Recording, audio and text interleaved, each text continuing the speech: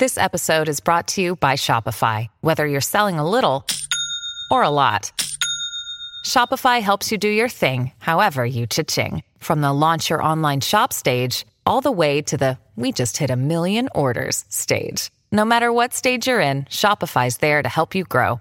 Sign up for a $1 per month trial period at shopify.com/special offer, all lowercase. That's shopify.com/special offer.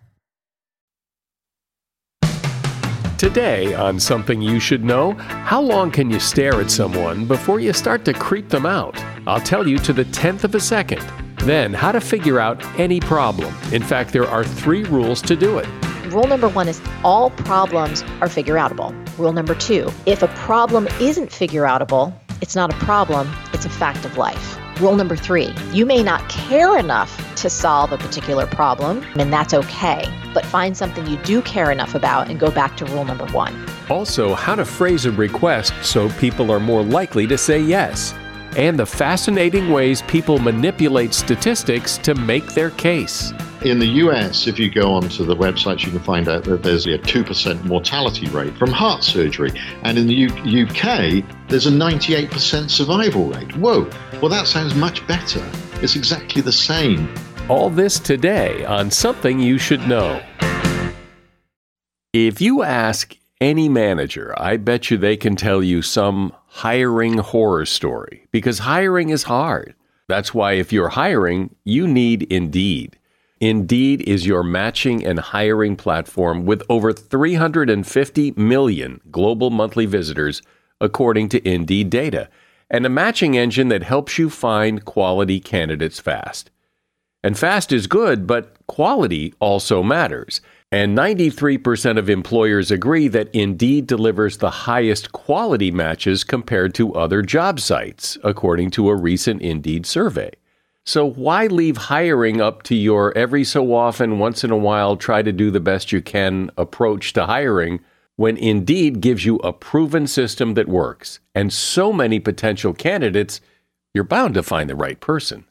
And listeners to this show will get a $75 sponsored job credit to get your job more visibility at Indeed.com/something. Just go to Indeed.com/something right now and support our show by saying you heard about Indeed on this podcast. Indeed.com/something. Terms and conditions apply. Need to hire? You need Indeed. Something you should know. Fascinating intel, the world's top experts, and practical advice you can use in your life. Today, Something You Should Know with Mike Carruthers. Hi, welcome. Have you ever wondered how long you should stare at somebody before you should look away, before you start to creep them out? Well, whether you're checking out that beautiful woman across the room or glancing at the new guy at work, you should count to 3 and then look away. Why? Because research shows that the perfect amount of time to stare at someone is about 3.3 seconds. Any longer or shorter, and it starts to get creepy. 500 people sat close to a screen displaying different clips of actors staring at them. On average, participants reported feeling uncomfortable after the actor's gaze exceeded or stopped short of 3.3 seconds. Now, this isn't a physiological response, but rather an unwritten social norm. Humans decided that around 3 seconds seems to be the right amount of time to stare, and we've run with it. Much like we inherently know how firm to grasp somebody when we shake their hand, it's just the way we do things. And that is something you should know.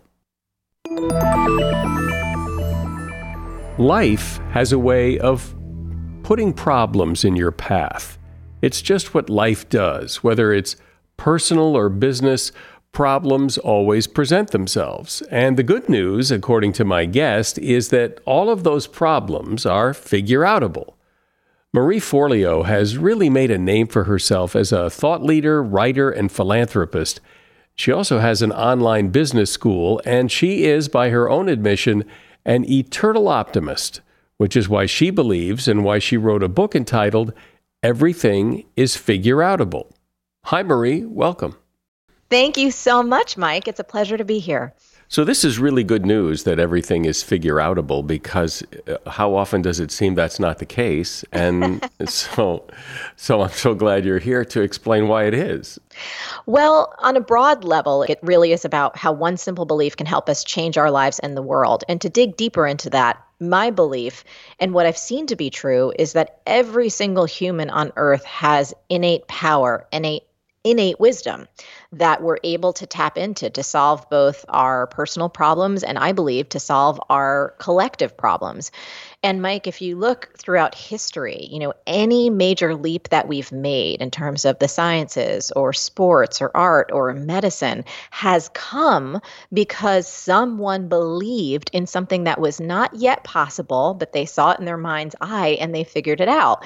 For example, the Wright brothers, right, had the audacity to think, yes, we human beings can indeed fly. If we think about women's suffrage, right, women weren't allowed to vote, and now all of a sudden reality has shifted. If we think about putting a man on the moon, there's so many places where we can look that the spirit of everything is figure-outable is alive and well. So put this into practice for me, to explain how it works, what it is. Give me some examples. What is it? So everything is figure-outable is just what it means. So if you find yourself frustrated with any aspect of your life, and rather than sitting back and thinking that it only has to be that way or things are just going to continue to get worse, you just say that phrase and then start looking for solutions. One of the things that we walk people through is really defining their dream. And, that could be a problem that you want to solve or a big goal that you want to see come to life. But I think for anyone who's kind of unfamiliar with working in this way, it's useful to get clear and specific on one thing that is so important to you that you're willing to dig in and do the work and get dirty with it until you actually, quote unquote, figure it out. And I think, Mike, maybe, again, just in case anyone is either skeptical or wondering, again, how this works, I think we should go through 3 rules, because this actually came up when I was first starting to talk about the idea. I was at brunch with some friends, and my friend's 8-year-old son piped up and he said, "Oh, what's the title of your book, Marie?" And I said, "Everything is Figure-Outable." And he said, "No, it's not." And I was like, "This is awesome. Tell me more." And he said, "Well, I can't grow human working wings out of my back." And I said, "Well, that's true right now." I said, "But do you know about a thing called CRISPR? And we human beings can indeed fly." And he was like, "Oh, yeah, that's right." And then he said, "Well, I can't bring my dog back from the dead, the one that died when I was like 3 years old." And I said, "Well, that's true. But, scientists are working on cryogenics, and there is a thing called cloning happening." He's like, "Yeah, that's cool. That's true, actually." And so I made up these 3 rules to just help us create a mental container to your point of like, how does it work? So rule number 1 is this: all problems or dreams are figure-outable. Rule number 2, if a problem isn't figure-outable, it's not a problem, it's a fact of life, like death, laws of nature, gravity. Rule number 3, you may not care enough to solve a particular problem or reach a particular dream, and that's okay. But find something you do care enough about and go back to rule number 1. And once we go there, once you identify something that you really do care about, Mike, then we go to what I like to talk about, which is eliminating our excuses. Because I think some of the things that hold us back from figuring things out in our life, 3 of the big ones that all of us use from time to time, again, my hand is raised, myself is included, is I don't have the time to do this, or I don't have the money or the financial resources, or I don't have the know-how.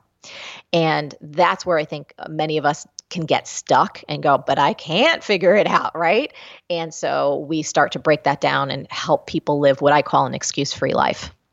Well, that's a really important point, because everything may be figure-outable, but not necessarily by me, because I don't have the money, I don't have the time, I don't have the smarts.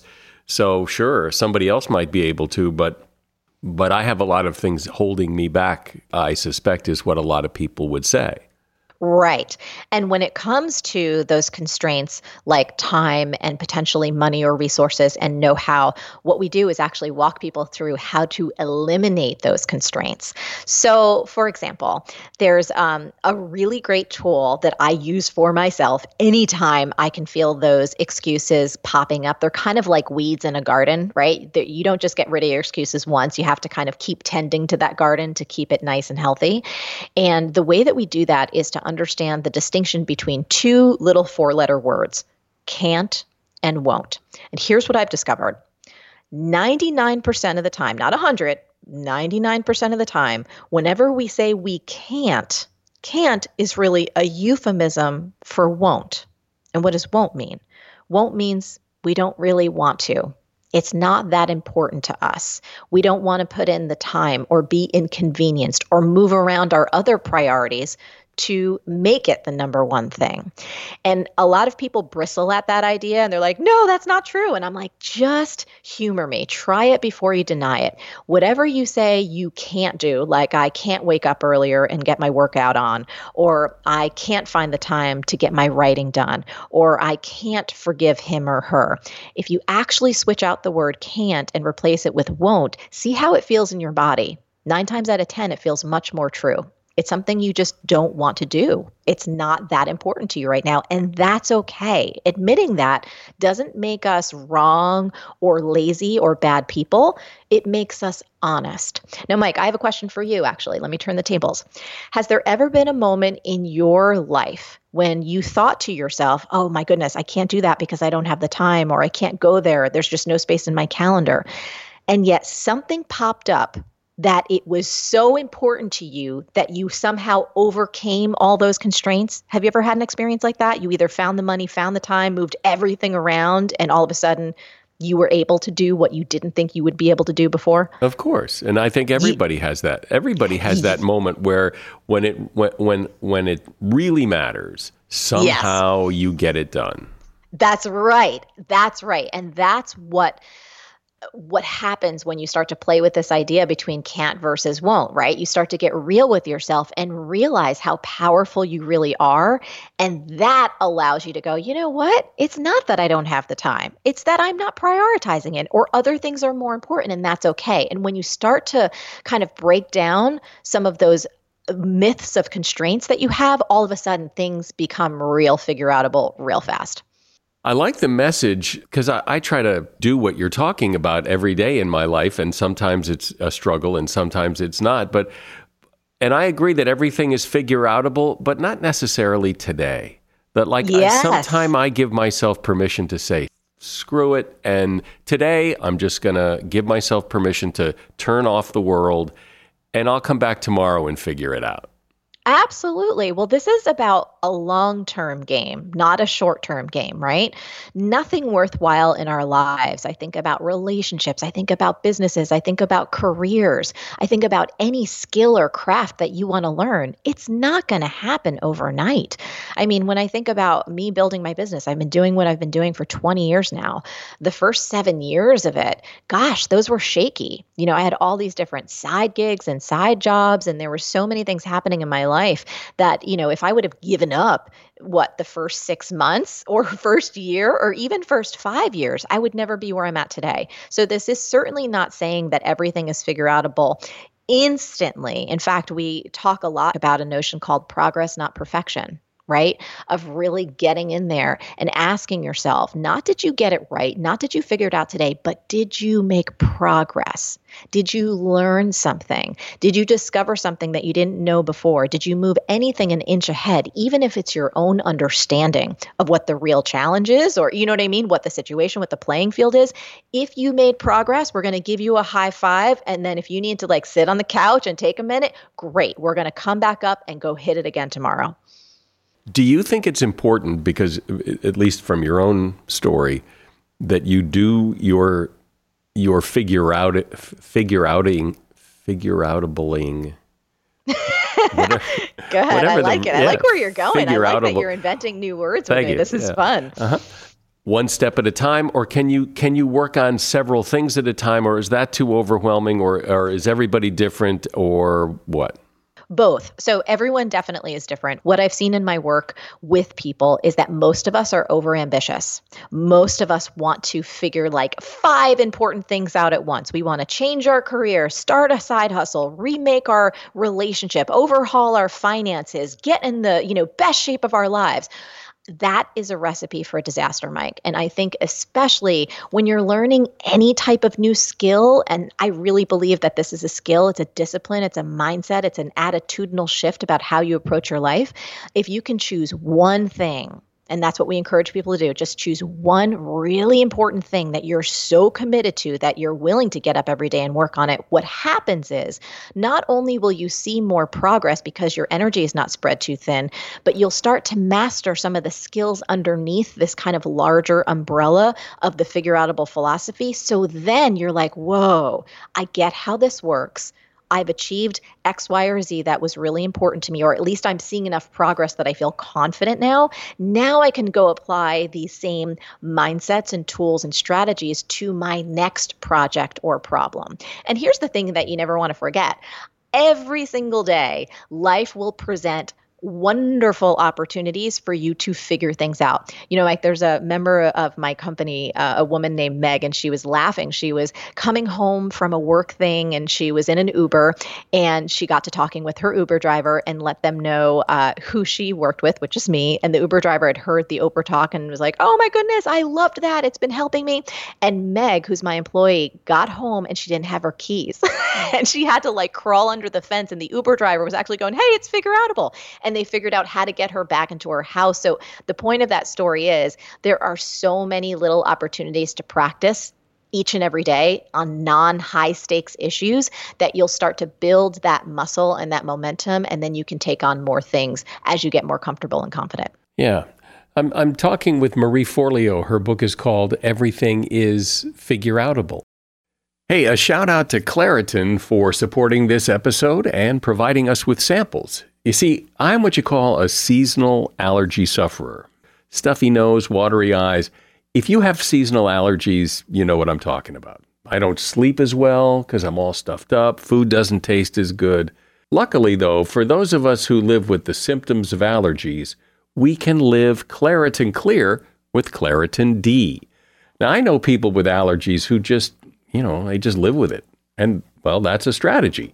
But why? If there's relief, why not try it? Claritin D is designed for serious allergy sufferers. Claritin D has 2 powerful ingredients in just one pill that relieve your allergy symptoms and decongest your nose so you can breathe better. Everyone in my house who has allergies takes Claritin D. Ready to live as if you don't have allergies? It's time to live Claritin Clear. Fast and powerful relief is just a quick trip away. Find Claritin D at the pharmacy counter. Ask for Claritin D at your local pharmacy counter. You don't even need a prescription. Go to Claritin.com right now for a discount so you can live Claritin Clear. Use as directed. Are you one of those people who just buys things with whatever credit card you grab out of your wallet? Well, that could be a costly move. NerdWallet, you've heard of NerdWallet. NerdWallet lets you compare credit cards side by side to maximize your spending. So if, for example, you like travel rewards, you can see which credit card gives you better rewards than the credit card you've got now. Think of what you could do with better rewards. A free flight, room upgrades, who knows? Compare and find smarter credit cards, savings accounts, and so much more at nerdwallet.com. NerdWallet, finance smarter. Credit is subject to lender approval and terms of each credit card issuer apply. So, Marie, let's talk about your fail-proof test to make the right decisions, especially in high-stakes situations. Yes. So one of the things that can hold many of us back from figuring things out is fear. And specifically, the fear of failure. Maybe it's the fear of success. It's the fear of being judged. It's the fear of losing money. It's the fear of being criticized. I mean, there are so many fears. And one of the most frequent questions that I'm asked is, Marie, how do I tell the difference between fear that is healthy and normal for me to move through because it means I'm on a growth path versus my intuition saying, don't do this. You're going to regret it later. This is not a direction that you should be moving in.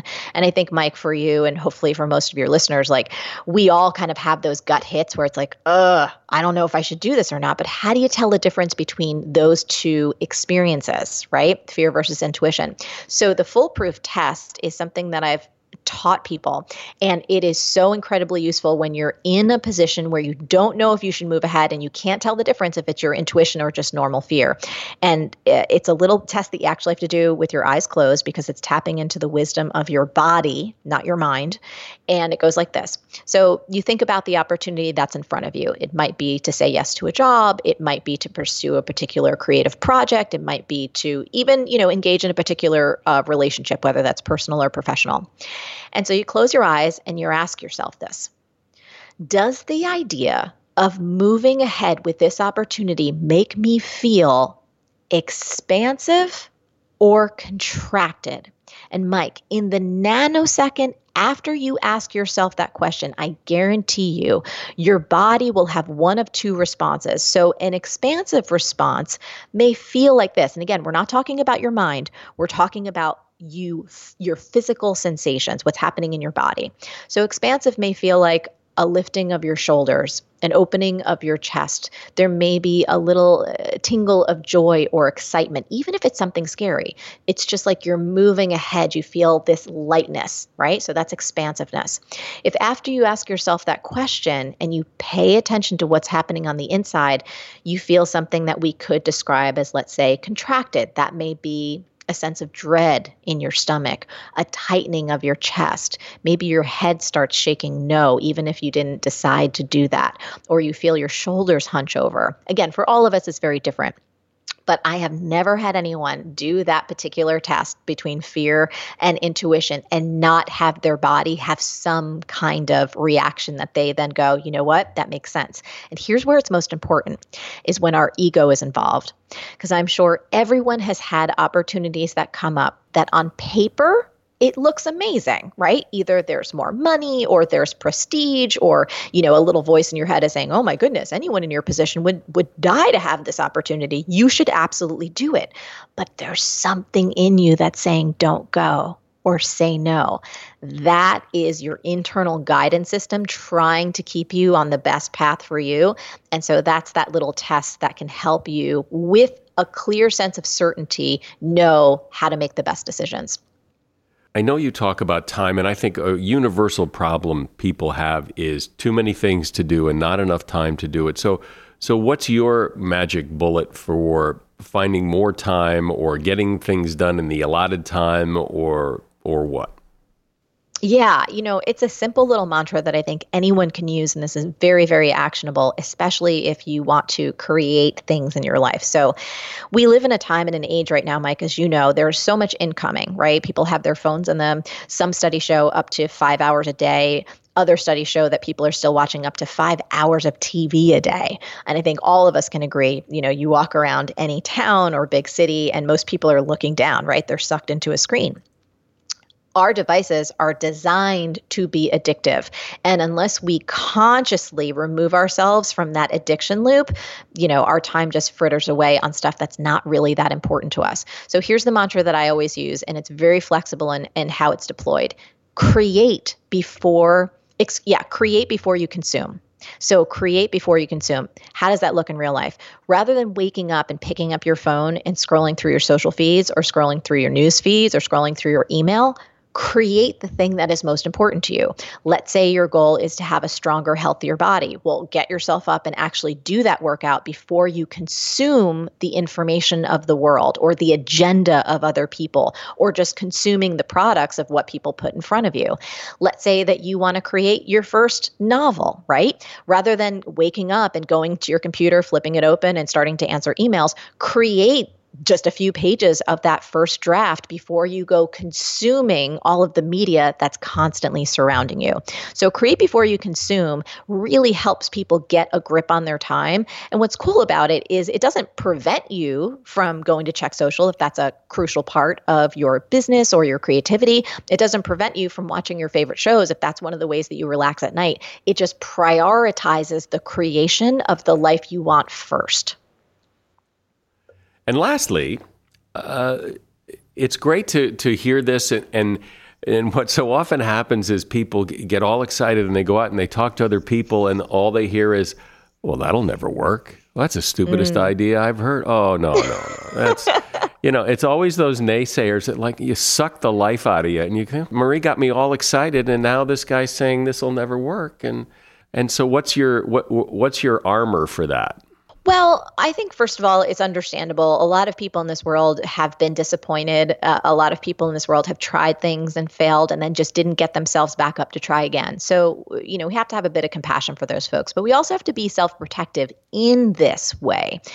We need to build what I like to call our figure-outable force field. That's like having a crew of figure-outable friends who share this philosophy with you, people that you can text, you can jump on a Skype call with, you can jump on a real call with, you can go and have some coffee in person, and stay surrounded with people who, even if they don't have the answers, hey, look, I don't have all the answers, but I know that, what we talk about in this book, the tools and the strategies can help people find their own. So you have to surround yourself and build consciously a network of people who believe this same way, who behave this same way, who have created their lives to go, you know what, I may not know how to do this yet, but it's totally figure-outable. Let's start working on it. People, if you go to, when you have a challenge, you can, spitball and brainstorm about, okay, great, I hit a stuck point. Fine, this is figure-outable too. Let's talk about different possibilities for how I might want to move ahead. So I think having that support system is crucial. And for anyone saying, but I don't know how to build it, that's total BS. You can absolutely build it. Most of my dearest friends, Mike, have come from people that I've met on the internet, meaning through email or through online, forums or groups or whatever. And so there are folks all around if you're just willing to, again, make that one of the things that you hope to figure out. It's so interesting to me, and you talked about it before, about how you find the time, you find a way. And, if you're stranded on the highway and your car's in a ditch, somehow you find your way home. There is a set of steps that get you there. That people are amazingly resilient and able to figure things out, but they tend not to believe it in the moment and think, oh, crap, I can't do anything. But you will. You have to, because otherwise you just die. So correct. And to your point exactly, Mike, if we can wake up each other to that reality of how resourceful and capable we really are, I think so much can change, both on an individual level and more importantly, on a collective level. And to be honest, that was one of the deeper reasons why I wanted to write this book. If you look around our world right now, there are many collective challenges that we all face, from violence to corruption to the environment. There's many, many different things that we need to figure out. And what is going to change that is to have individuals who believe in their own capability and then are willing to work collectively to make those bigger changes happen in the world around us. It's one of those things that it's good to hear. It's good to get confirmation that I think everybody knows deep down inside that they have it in them, that everything is figure-outable, or at least everything important is figure-outable. Marie Forleo has been my guest. You can find her at her website, marieforleo.com, and the name of her book is Everything is Figure-Outable. And there's a link to that book in the show notes. Thank you, Marie. Oh, thank you so much, Mike. This was fantastic. I so appreciate it. This podcast is sponsored by Monarch Money. Are you saving to reach your financial goals? Reaching those goals isn't just about getting more money, but by managing what you have. And the best way to manage your money? Monarch Money. Monarch Money is a new kind of finance app that's intuitive, powerful, ad-free, and takes the headaches out of budgeting. Try it free when you go to monarchmoney.com/podcast. Monarch puts all your accounts, investments, transactions, and finances at your fingertips. With a complete view of your finances, you'll gain insights on your spending and find new ways to save. Plus, Monarch lets you customize your dashboard, collaborate with your partner, set custom budgets and goals, and track your progress toward them. See why Mint users are turning to Monarch Money and loving it, and why the Wall Street Journal named Monarch Money the best budgeting app overall. Get a 30-day free trial when you go to monarchmoney.com/podcast. That's MONARCH money.com/podcast for your free trial. monarchmoney.com/podcast. As a listener to Something You Should Know, I can only assume that you are someone who likes to learn about new and interesting things and bring more knowledge to work for you in your everyday life. I mean, that's kind of what Something You Should Know is all about. And so I want to invite you to listen to another podcast called TED Talks Daily. Now, you know about TED Talks, right? Many of the guests on Something You Should Know have done TED Talks. Well, you see, TED Talks Daily is a podcast that brings you a new TED Talk every weekday in less than 15 minutes. Join host Elise Hu. She goes beyond the headlines so you can hear about the big ideas shaping our future. Learn about things like sustainable fashion, embracing your entrepreneurial spirit, the future of robotics, and so much more. Like I said, if you like this podcast, Something You Should Know, I'm pretty sure you're going to like TED Talks Daily. And you get TED Talks Daily wherever you get your podcasts. When someone makes an argument using statistics, it can often support their case. Statistics sound impressive. If 90% of people believe something, or your risk of getting sick from this thing is less than 0.1%, well, those kinds of statistics can be persuasive. But as we all know, statistics can be manipulated. As my next guest will tell you, he can pretty much make any number say anything and still be technically correct. The other problem is sometimes people just make them up out of thin air. David Spiegelhalter is a British statistician and Winton Professor of Public Understanding of Risk in the Statistical Laboratory at the University of Cambridge in London, and author of the book, The Art of Statistics. Hi, David. Welcome to the podcast. Oh, it's great to be on it. So this whole idea of statistics, when people say, well, 80% of this or only 27% of that, somehow that all of a sudden takes on some authority. The people revere statistics, and yet clearly they're so malleable that often they don't mean anything. Yeah, people have got I think an ambivalent feeling about statistics. They do feel, oh, it's numbers. That sounds like, that's very authoritative. But they also have a skepticism about them, that they sort of are quite very happy to sneer about them and dismiss them.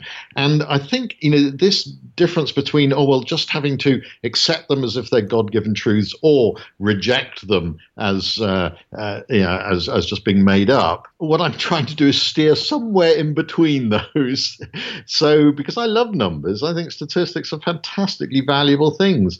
But I get put off if people start spouting lots of numbers at me and I can't take them all in.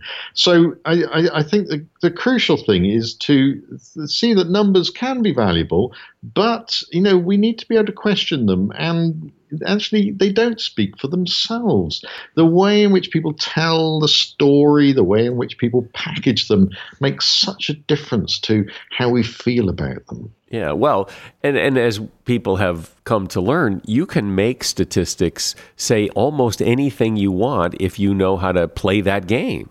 I think I'm a decent statistician. I can make any number look big or small depending on what story I'm trying to tell, and that's part of the trade. But at the same time, it means that I think I've got some skills at taking apart other people's use of these tricks, and I think we can teach that and encourage people to question numbers and say, well, is this a big number? Should I be impressed? Is it that important? Great. So teach me that. What's your advice on, when someone is trying to convince me of something using some number that I've never heard before, what do I do? Well, there's just a few questions one should always ask. First of all, can I actually believe the number? Is it true? The actual number that's quoted, or is the evidence so bad that someone is essentially making it up?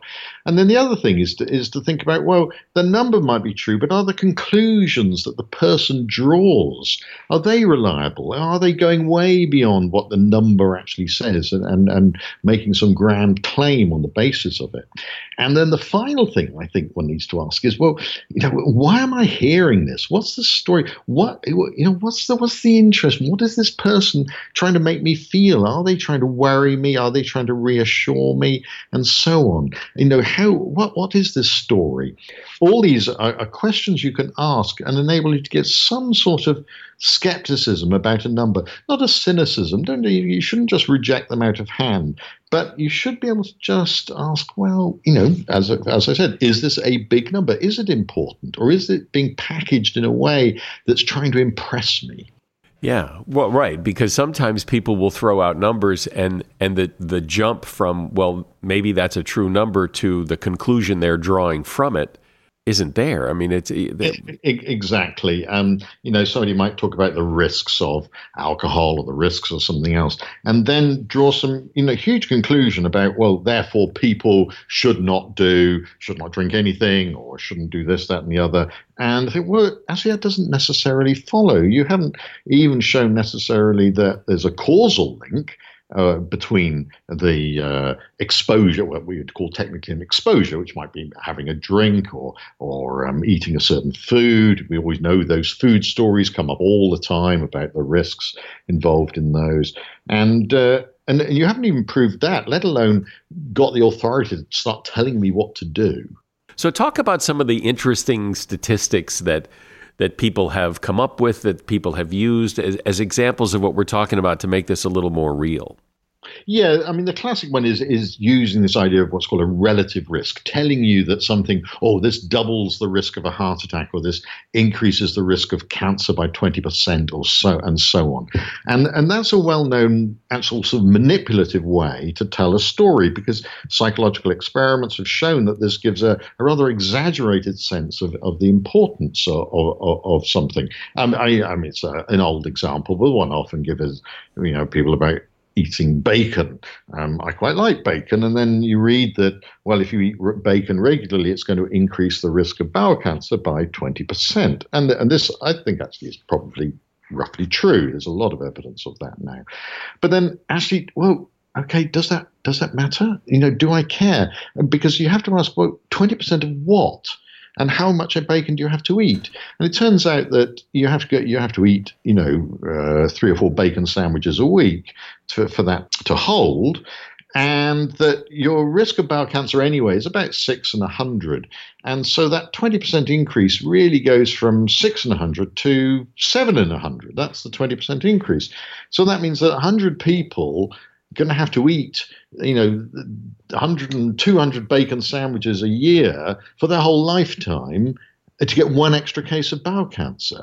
That's about 1 million bacon sandwiches.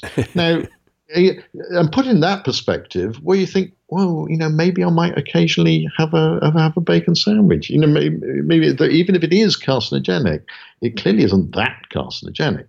And so I think by reframing the numbers in a different way, we can change the emotional impact of a story.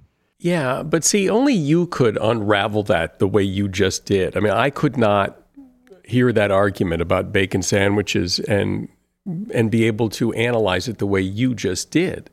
Yeah, this is so important. And thinking in terms of what does it mean for 100 people? See, that's what I did. I thought, what does it mean for 100 people? Well, the technical term is expected frequencies. How many would you expect out of 100 people or 1,000 people? And telling it the story in that way, first of all, it's actually not that difficult to do, and we can teach school kids to do it. That's been shown. And secondly, it provides quite a good visual image. If you want to do a little infographic, you can show 100 people and light up the 1 extra getting bowel cancer because they're all stuffing their faces with this disgusting bacon all the time. So it's an enormously powerful and extraordinarily simple tool just to think, what does it mean for 100 people? Sometimes I hear people use numbers, statistics. Politicians do this a lot, where they use statistics, and I probably don't care enough to go research it to see if what they said was true, but I've often thought, well, wait a minute. Well, says who? Where did that come from? Where did that number come from? And I know that sometimes people have been caught and they said, well, they just made it up. This thing of just working out, is this number even feasible? Is it? Because often, numbers can be way out. Very important to think of when someone does give a number. Again, is it a big number? Is it even a correct number? Is to give it a reality check and to put it in perspective. Often just thinking, well, what does that mean per person? Or what does that mean, in a town that I know? How many people would this be?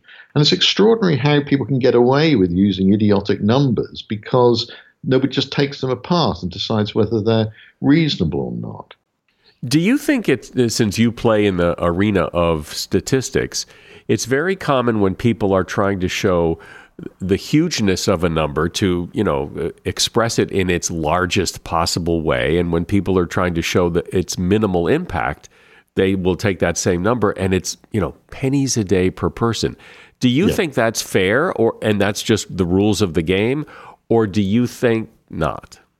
I think that there's no correct frame for any of these things. The simplest thing is positive or negative framing when we're talking about a risk. So in the US, if you go onto the websites, you can find out that there's roughly a 2% mortality rate from heart surgery. And in the UK, there's a 98% survival rate. Whoa, well, that sounds much better. It's exactly the same, but we use survival rates, and in the US you use mortality rates. And so that's a simple reframing to change the emotional impact of a number. And the recommendation is we use both. Just, when you're explaining to someone that, maybe there's you're going to do an operation, you say, you might use survival first. There's 98 out of 100 people who get this operation, 98 will survive, but 2 will die. And that's giving you both frames, a positive and a negative frame, not just choosing one, because if you just use one, it is manipulative. You are trying to either reassure or rather frighten people. So similarly, if you're expressing a number, you can say, well, over a year in the whole country, it adds up to billions of dollars. And then you can also say, yeah, but at an individual level, that's only a few cents per day per person. And so I think you need multiple frames. There's no correct way of expressing a number. And actually to give both ones that make it look large and look small is a fair and balanced thing to do. Nobody ever does it, I note. But, that's what you really should be doing. And someone who's genuinely trying to inform you rather than persuade you would be giving you both a positive frame and a negative frame. I've often seen people say when using statistics, they'll throw out a number and they'll say, 87% of blah, blah, blah. And I will say, or someone will say, well, where did that number come from? And, they brush that aside. It isn't important where it came from. It's a statistic. And they'll say, what's a well-known statistic? Well, not to me, but and to me, that ought to be a deal killer. If you're going to use a statistic and you can't explain where it came from or who came up with the number, well, I don't think you get to use the number. It's very difficult because this, as I said, is the first question you could ask is, well, where does that number go? Can I believe the number, let alone the conclusion, let alone the story? Can I believe the actual number? And again, I wish more people were just challenged on that.